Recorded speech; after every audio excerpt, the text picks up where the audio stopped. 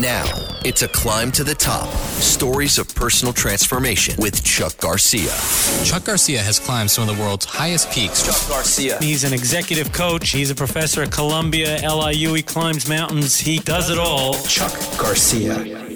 Yesterday, I was clever, and I wanted to change the world. Today, I am wise, and I want to change myself. Welcome to A Climb to the Top. Stories of personal transformation. I'm Chuck Garcia. Every Sunday at 9 p.m., we feature individuals from all walks of life who have overcome adversity, career challenges, and life's unexpected obstacles. With every guest, we discuss the circumstances and we discuss the catalysts that help them to climb their proverbial mountain of happiness and success. Stories from A Climb to the Top inspire, motivate, and help ignite your personal transformation so that you may help others to ignite theirs. And now, Chuck Garcia. On a fateful day in August 2015, I walked into an elevator and something unexpected happened. To set the stage, I was in Houston, Texas, and I was at what's called the Texas Medical Center that has a lot of skyscrapers. I was in one of them.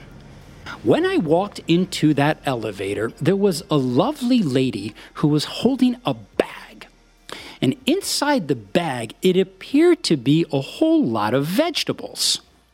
There was a gentleman in a suit standing next to me who turned to the lovely lady and he said, "Those are beautiful vegetables. Is there a whole market's food on this floor?" And she said, "No. I was just at my doctor, and after I received a clean bill of health, he said, 'Hold on just a second.' I said, uh-oh, the story's going to change. I thought he was going to come back and give me a prescription. But instead of handing me a prescription, he handed me this bag, and inside the bag were 2 zucchinis, 2 tomatoes, and a banana. And the gentleman in the suit said to the lovely lady, "What kind of doctor gives you a prescription of vegetables and not Sovaldi or amoxicillin?" And she said, "You haven't met my doctor. My doctor is named Joe Galati, and his prescription for me is vegetables." I'm Chuck Garcia. Welcome to A Climb to the Top, Stories of Transformation. My guest today is Dr. Joe Galati. Joe is a hepatologist, which means that he spends his life in the service of treating liver disease. He is also the author of a wonderful book called Eating Yourself Sick: How to Stop Obesity, Fatty Liver, and Diabetes from Killing You and Your Family, which may give you a clue as to why his prescription was vegetables. He is also one of my best friends. Joe has been in my life for 41 years. We met when I was an 18-year-old freshman at Syracuse University, and he lived diagonally across from me in the dorm. And I bless the day that I met him. Dr. Joe Galati, one other thing that I should mention, he is also a radio host. And for the past 17 years, he has hosted and continues to a radio show on KTRH in Houston called Your Health First. I have had the pleasure of being on that show many times, and here we are in a role reversal. I'm now delighted and honored to be able to welcome to the studios of 77 WABC my friend, Dr. Joe Galati. That's a great twist, Chuck. Well, Joe, I know many people who go to doctors walk out with a piece of paper that has been written with something whose handwriting we usually don't understand. Right. They go to a pharmacy. They are handed a pill or a potion or a lotion, whatever that may be, but you have a different idea about how you practice medicine. Tell the listening audience what it means to treat liver disease and why you give vegetables. Well, liver disease, the one thing about liver disease compared to the heart or lung disease, liver disease is not sexy, but it is very, very deadly. And the other thing about liver disease is that it's silent. People do not know they have liver disease. And so I see patients very late in the term of their disease. If you've got heart problems, you may have chest pain, you may have shortness of breath. People know that they should go to the doctor.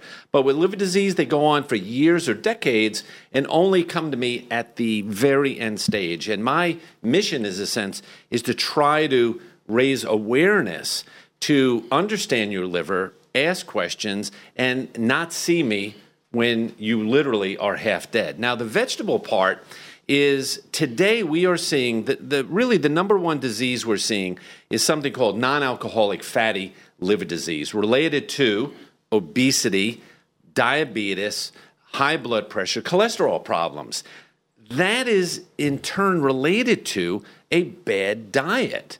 We are eating ourselves sick, and people don't realize it. And so doctors and nurses are trained. They'll see you. They'll say, you know what? You need to lose weight. Eat more fruits and vegetables. Okay, eat more fruits and vegetables. That makes sense. But the reality is people don't know the different vegetables, how to pick them out, how to prepare them. And so when they get confused, they walk back to the frozen food aisle and will buy processed foods. I decided, let's hand out vegetables and try to educate our patients. Well, this is interesting because the discussion that we had in the elevator was that she said, and she used it in the term, my prescription was vegetables. And her particular point of the kind of doctor that I go to, I guess he could write a prescription, but how blessed I am that he actually handed me something, not because he told me to do it, he actually gave me what to do. That's a startling, Joe. I've met many doctors, and they're all wonderful in what they do. You are a horse of a different color. We live in a pill mentality. So people are ill, and I'll be having a 20, 30-minute conversation with someone. At the very end, they will say, am I going to get a prescription for this? And I said, yes, I am going to give you a piece of broccoli. And they laugh, and they're not quite sure what I mean by that, but I will signal to somebody an acorn squash or some of the root vegetable we have on hand and we'll give out. So it is trying to change that paradigm of the experience when you go to the doctor. It's very different now when you come and see us. That's the fun part. No, that's the fun part is I get to see my doctor and walk out with some pretty good vegetables. Let's rewind the clock. I want to do a little bit of nostalgia here for one reason. I have had the great pleasure of watching your transformation, and I have to say, to the extent that I've had one, you have watched mine. We have been in each other's lives without interruption since September of 1978 when we met on my first day at Syracuse University. What I know is you and I, at that early age of 18, were looking beyond the horizon. I wanted to go to Wall Street, you wanted to go to med school, and you wanted to be able to cure the sick. And while we both had our own notion in our minds, we worked hard, we were both studious, there was going to be a path that was going to get us to reach our goals and objectives. But your path was a bit jagged and unconventional compared to some other bio majors that went directly to med school. Walk us through the points of those transformation and the challenges that you had to face in order to stay on that path. Well, to be absolutely honest, I wanted to be a physician since I was 5 years old. In fact, you use the word always. Yeah. Always rung in my head. I've had lots of interest, love to read, but being a doctor, being a physician was the number one thing, and that was my goal. And so at Syracuse, get plugged into the usual format, pre-med, biology, organic chemistry, and then somewhere in your third year of college, you take the MCAT. Standardized exam. And I did okay. I did not do great. So what did I do? I said, that's the target. Let me take it again. Let me work even harder. Took it a second time. Not really much better. Took it a third time. I actually did a little worse.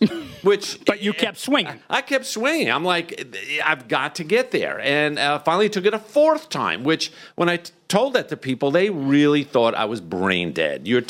Nobody takes it 4 times. I said, but I have to get there. applied to medical schools, went on interviews, waitlisted, and got turned down by everybody. And when I got my final rejection letter, I sat there. I was actually with my sister Ann, and I opened it up and I said, these fill-in-the-blank people are denying me my dream. What am I going to do? Are they right? Do I not belong in this field? And I said, absolutely not. And I found another pathway looking abroad. I was at the point where I was almost going to go to Bangalore, India, to go to medical school. You didn't tell me that when we were 18, that you were going to consider, I think I'll go to India. Bangalore. I looked at Poland. I looked at Italy. I looked at Mexico. And finally, I ended up going to medical school on the small island nation of Grenada in 1983. 6 months later, there was an invasion there that I had a front row seat for. Got to meet President Reagan on 2 occasions, which was a nice byproduct. But there again, it was, hey, I got into medical school, and then a pile of rocks fell on me. And I said, okay, dust off, keep going. And the rest has been sort of history, but it's been a hard road the entire time. But before we get, I want to continue on the hard road, but I do want to relate, which was a Joe Galati story. And I remember, to our listeners that are too young to remember, the U.S. Army swooped in, or the Marines, I don't know who they were, on helicopters. And there was a coup. I don't remember the details, but what we saw on the television is there was a lot of shooting. Yes. You came and you visited us, and you had tape recorded the shootings. And you said, guys, it's in my backyard. Listen to this. And we heard bullets and bombs. And you said, I wouldn't have gotten this if I had gone to NYU or Columbia Medical School. That's right. I survived an invasion. And then Clint Eastwood made a movie about it a year later, and you and I had a really good laugh. But what I loved about that part of the story, Joe, it was part of your story, and you continued to swing, and I see that as your first transformation. And you went through the medical school outside of the U.S., and you continue to persist in finding your way back to America. What happened? Well, I did well in medical school. I was able to land one of the top residency training programs in the United States here in New York City. But along the way, you were always looked at as a second-class citizen. You were not good enough to go to NYU. You were not good enough to go to Cornell. You were to go to this small, somewhat no-name medical school. But I would say that the training and drive was better than anybody. When you have to work hard, scrap fingers and nails, you appreciate it, and you realize that you've got a mission rather than something you just walked into and just went through the steps. And so we got back, did my residency, did my liver disease and transplant training at University of Nebraska, probably one of the finest places in the world to be trained. And then I got recruited by University of Texas in the world-famous Texas Medical Center. That was 25 years ago. So regardless of what these people said, you are not good enough to get into medical school according to our standards. Right. Years later, I am at the pinnacle of my career overseeing one of the finest liver transplant programs in the country. Well, this is such a great story because here you are facing an opinion that the rest of the world was shining down on you. And while that was something that you had to face, your confronting of that situation was really taking responsibility for what the rest of the world may think and figuring out I have to take an alternative path. And you did, that brought you right back to the U.S. You're all about transformation. And for everybody listening, whether you are a student, you're early in your career or mid-career, transformation for me is a commitment. It is a well thought out plan of attack that you have to implement over months to years. Okay. Another word that people use is pivot. To me, pivot is something that's going to happen at a meeting right now. You're in a meeting and something's not going your way, and on the dime, you have to change your mind right there at that moment. But transformation is you're basically, to me, as the non-business executive, saying you are committing to a change that you're going to be faithful to and ride it to the point that you get to the end and you're successful. Indeed, what you're describing, Joe, is the difference between what is strategic and what is tactical. Transformations, to me, are strategic. There is an intent. Pivoting is tactical. It's in reaction to something else. You are tuned into A Climb to the Top, Stories of Transformation on Talk Radio 77 WABC. I'm Chuck Garcia, and my guest this evening is Dr. Joe Galati. Joe, we were talking about the difference between the strategy and the tactics, and you really strategized your way to continue the path to your dreams so that you could continue to live them. But it seems when you went to Texas, in my following your path, there was another transformation that was brewing. And before I say that, I want to draw the distinction that I got to watch your transformation. That to me, what was foundational about it is you were a different kind of physician. You didn't, to me, live up to the stereotype. You had a skill for bedside manner that I think would be the envy of any physician, yet it seems they don't teach that in med school. Was that a strategic consideration to develop that skill, or did it just happen organically? It was part of the plan. It was not a casual mistake I fell into. I knew I could talk with people, I could make them relaxed, and get the information out of them. But at the same time, Chuck, in listening to patients, I was realizing that they were very unhappy with the care they were receiving elsewhere. And I started to get a lot of second opinions, third opinions, fourth opinions. People were coming with 10 years worth of records. And I'm like, why did you leave Dr. X? You've been seeing him. He didn't tell me what I had. He didn't listen. He was looking at his watch. He was rushing out. So now I said, aha.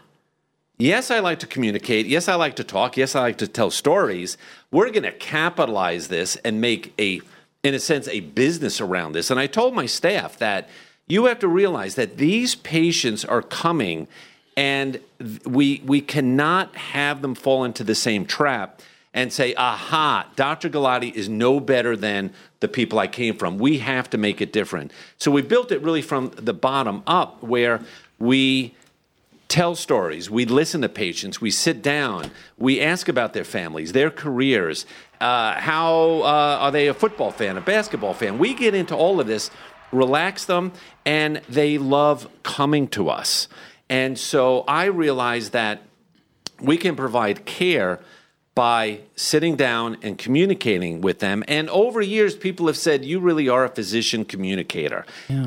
And that's a term that I like having on my back, in a sense. Well, one thing we talk about even in the business world that I've always tried to differentiate myself, but I see this in you, is you pull something out of Maya Angelou's playbook. And she said a lot of very wonderful, wise things. But every time I see you, and I've been in the operating room with you, you took me into some surgeries, I've been on rounds with you. And every time I'm on rounds with you, as you go from patient to patient, all I can think about is that Angelou quote that says they may forget what you said, and they may even forget how you said it, but they never forget how you make them feel. And I've seen your patients under enormous stress and anxiety because they're dealing with the unknown themselves. You have a wonderful way of doing it. Did that lead you to consciously want to be different? I believe that I felt I had a tremendous responsibility. In liver disease, we deal with very, very sick people. We are telling people bad news every day. And I practice my script with patients, and I found how honest I have to be, how forthright, and how consoling I have to be with them. And that just worked. I can't say that I ever had a family meeting with patients and it went bad because I told them bad news. You have to understand, in a sense, your client, what they're saying. But the other thing is I realized that back 20, 25 years ago, when the internet was just becoming the thing, the medical profession was like, don't go on the internet. That's bad. Don't promote yourself. And patients would say, hey, I went to the doctor and I printed out some things from the internet and he told me that's garbage. Don't look at it. I turned it around and I said, number one, we're going to create our own content. Number two, show me what you bring. And I will say, this is bad. This is not too bad. And this is good information. Work with them on that. And so we've been able, in a sense, to leverage social media to the point where the vast majority of our referrals, like 65%, are coming from the web. Well, knowing you didn't see this as a burden at all, as others did. You saw this as an opportunity to get it right. Well, this is what I always say, patients are consumers, no different than when you go buy a refrigerator at Sears. Yeah. You have to understand the client. And so I figured they're on the internet, they're on Facebook, they're on Twitter, they're on, YouTube. Make your own material and let them look at what you're doing and have them feel comfortable with it. So even though you started to command what you wanted to on the internet, something very interesting happened along the way. You sat in my living room and you explained to me back in 2003, Chuck, I'm going to do a radio show and I'm going to call it Your Health First. What do you think? And I said, oh, well, first, I'm not surprised you're doing a radio show because you've always demonstrated communication skills.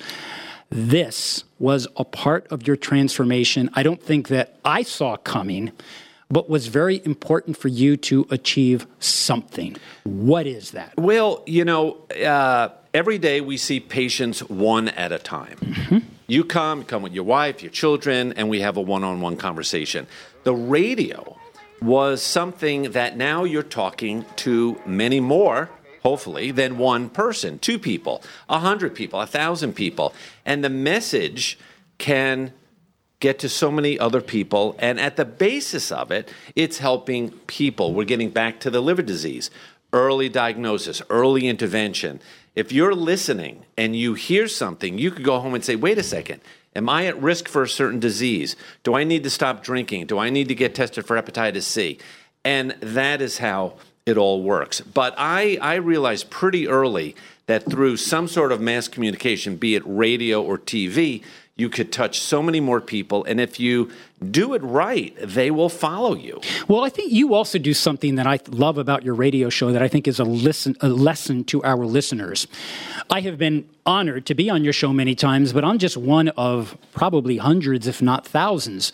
It seems Your Health First is a faculty. You bring on physicians, people from all walks of life. How does it feel? Because I don't know what it's like to be a doctor. To help a patient through what is a grave illness, to help heal them back to a better place? I would say it is the greatest job in the world, maybe next to clergy. But you have someone that comes in desperate for help.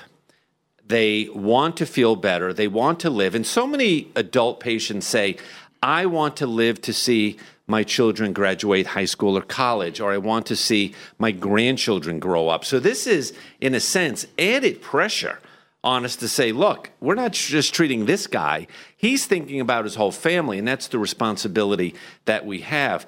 And we work hard, again, to bring up the liver disease story. It's very serious. We are not able to cure everybody.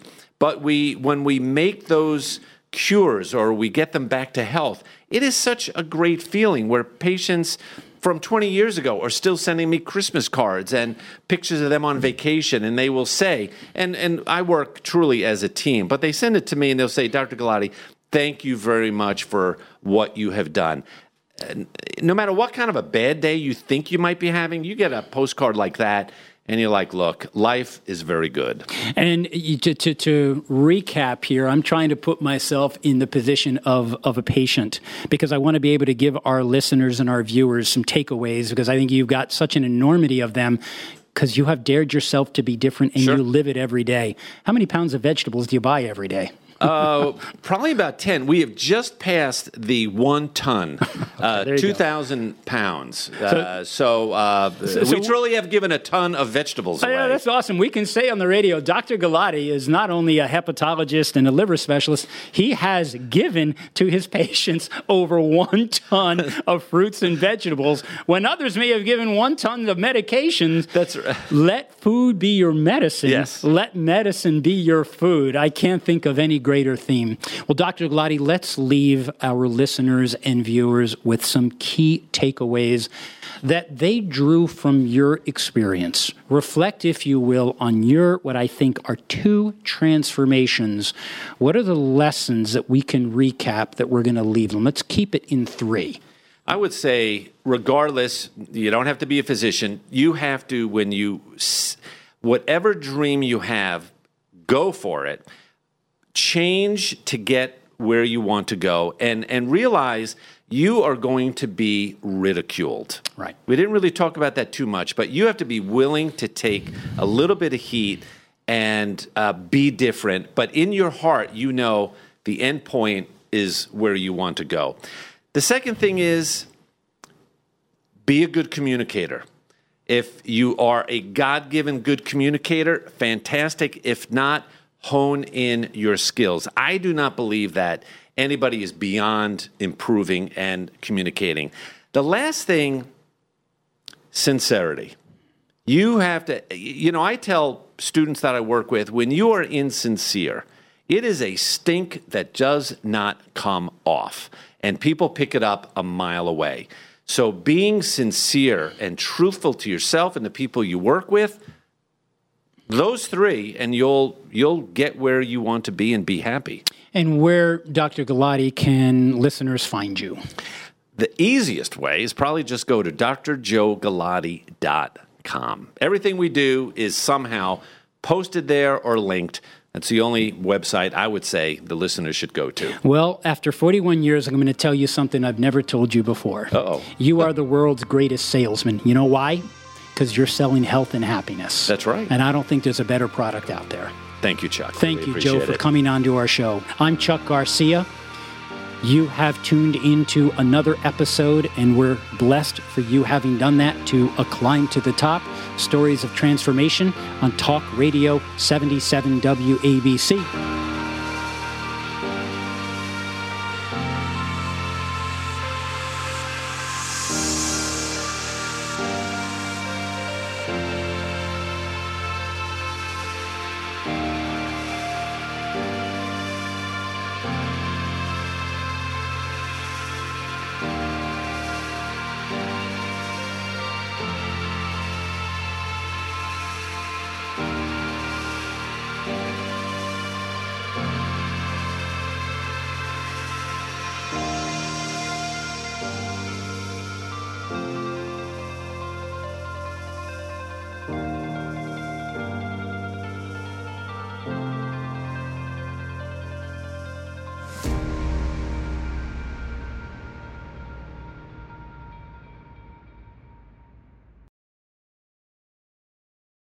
This podcast is a part of the C-Suite Radio Network. For more top business podcasts, visit c-suiteradio.com.